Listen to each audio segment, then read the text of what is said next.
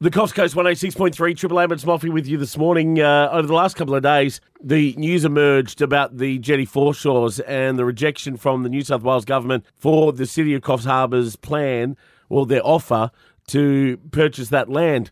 We spoke yesterday to the state member. We also spoke to the Deputy Mayor, Sally Townley. Joining us in the studio right now is Councillor Rodger Pryce. Rodger, good morning. Good morning, Moffee. How are you? Very well. Thanks for joining us. Now, obviously, you're speaking today not on behalf of the Coffs Council. We just need to make that clear. But you have got some concerns and something you wanted to say about it. Yes, look, I think there are a few points that need to be made. One is that listening to Councillor Townley's interview, she made reference to the management of areas down at the jetty by the council and what a good job they're doing. Now, I'm not sure whether there's a little bit of confusion there, but the difference between managing an asset for the government and then actually owning the asset, there's a huge difference, because you actually have income when you're a manager, but when you own, you have costs. And there is no way known that that is going to be a profitable involvement. So we lose that income from being managers, and we then have a cost impingement on the community.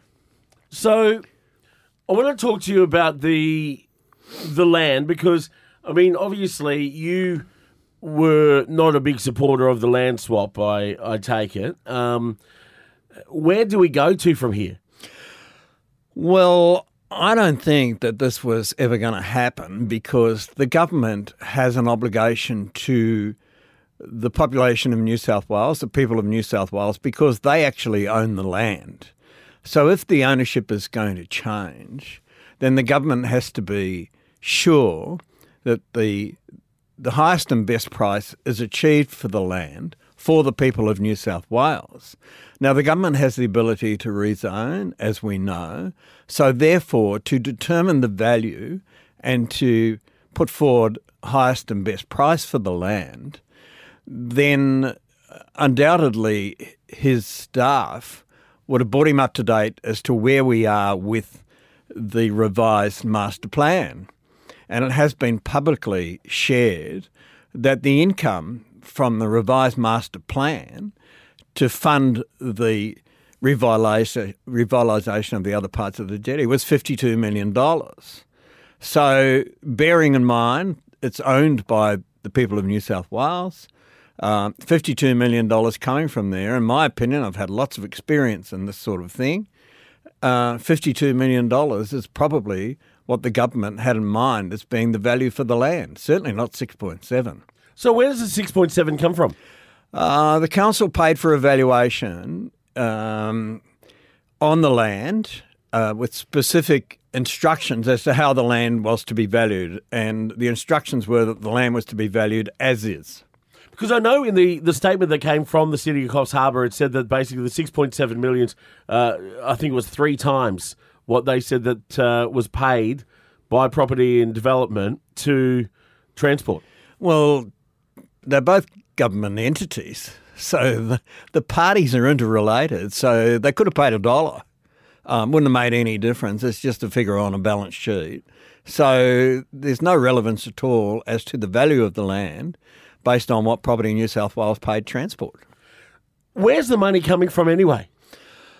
Well, it's been suggested it's going to come from the airport fund, and I have some severe reservations about that.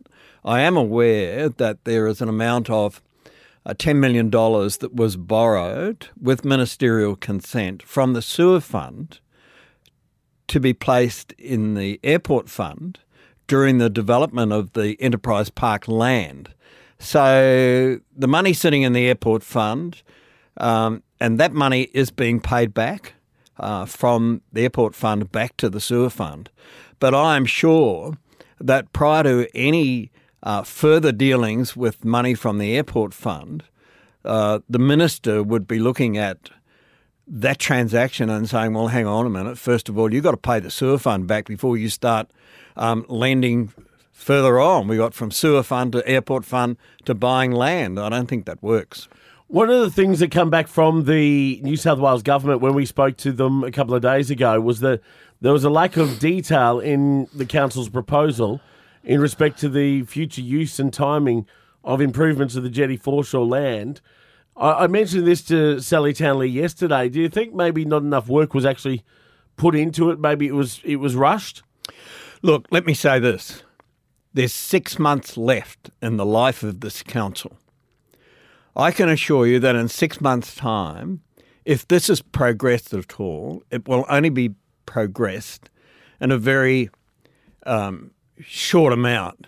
We have engaged, apparently, solicitors to advise us the steps required under the compulsory acquisition process.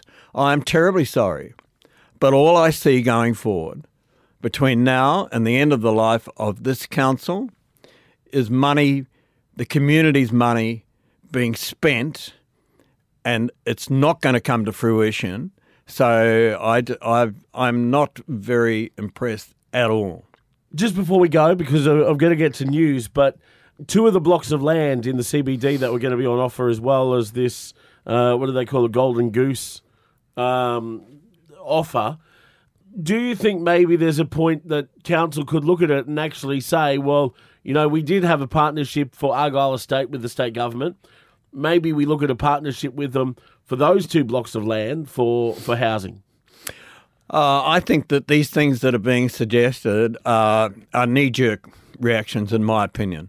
I think if you're going to make such a significant decision as putting those extra low-cost housing units in the centre of the CBD, straight across the road from Urilla, which including interest is $103 million, I think that there needs to be extensive community consultation and extensive planning before anything is decided. For goodness sake, we've got a laboratory sitting on one of those blocks, and there has been discussions in the past about shifting that laboratory. And I do know that the cost in terms of shifting that laboratory was a factor in terms of it not progressing any further.